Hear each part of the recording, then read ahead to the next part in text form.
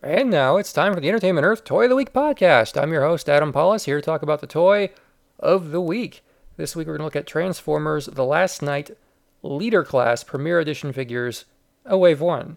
Wave 2 is not up for sale yet. I know what it is, it's cool. And Wave 1 is starting to ship now. I have a case here. I've opened Megatron and Optimus Prime is with me. Optimus Prime is very similar to the Leader Class non-exclusive edition of Optimus Prime for Age of Extinction. The big differences are the shield is now unpainted and gray, the sword is partially painted and darker gray, and the figure itself is missing all of its chrome detailing. Which is either a big perk or a huge knock against it depending on your interests. The figure itself is painted pretty nicely with the usual blue and red. It's not as bright because of the lack of the chrome material, but it's still pretty cool. It's a complicated transformation. I have to use the instructions when I did it the first couple of times. And comes in a nice box. You may enjoy it. It's big, and it has some detail on the truck mode that the original toy did not.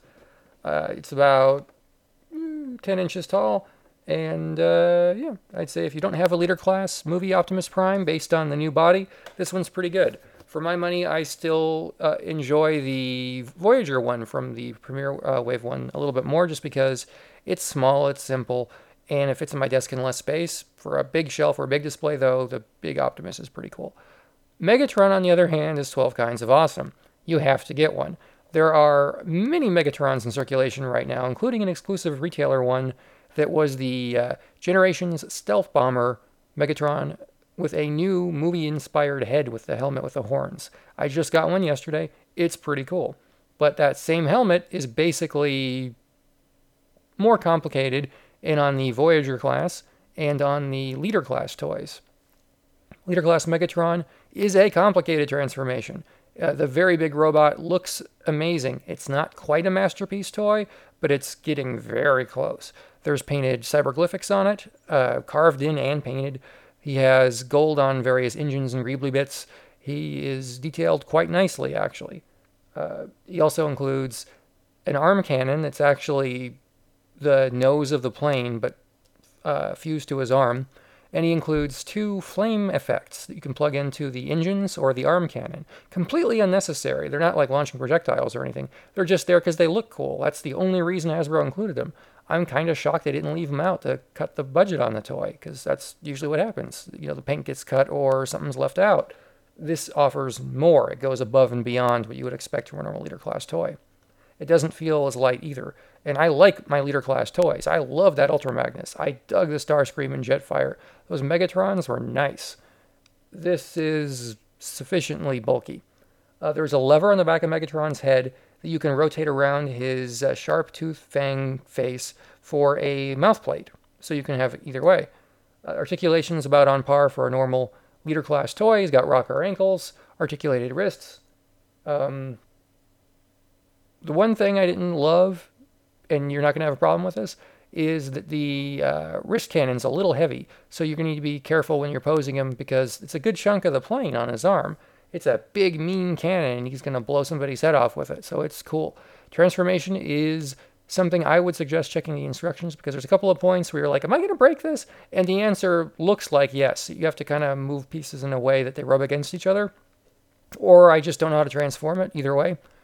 So you'll want to look at that. The jet mode is cool.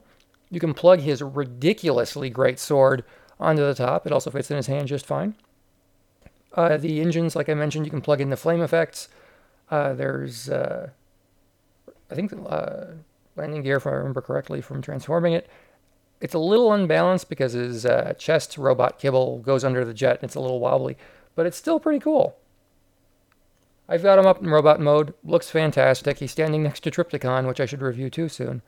And it's a good piece. I'm very, very impressed. I got the Voyager one as well, which we'll talk about later. I'm torn to say which one's better because they each do different things very well. But if you just want something that's amazing and you're never going to transform it, get the Leader one. Don't even ask. Just get the Leader one. It's great. This wave is up for pre-order on our site right now. As of now, we are out of stock. More are coming. And I'd highly recommend it. It's big and it's impressive. And Megatron looks different. which I have to say is just fantastic. Because Optimus is, it's Optimus is Optimus. If you've seen one Optimus toy, you haven't seen them all, but you understand that there are certain prerequisites. It's got to have a blue helmet. It's going to have some red on him somewhere. Probably going to turn into a truck. But with Megatron, it seems they're a little more experimental, and I appreciate that. The helmet's like nothing we've seen on Megatron before. I hope next time he's got something else, like a Viking helmet or something we haven't even thought of. So, good job. Nice job, Hasbro. Nice job, movie designers. These are fun. That's all I got. Check out entertainmentearth.com for more. We have a great Transformers Spotlight section you should check out and see all the new things going up. We added new Generations and Robots in Disguise figures this week, and we'll be adding more tonight. So check those out. And I will see you next time on the Entertainment Earth podcast. Follow us on Twitter at EntEarth.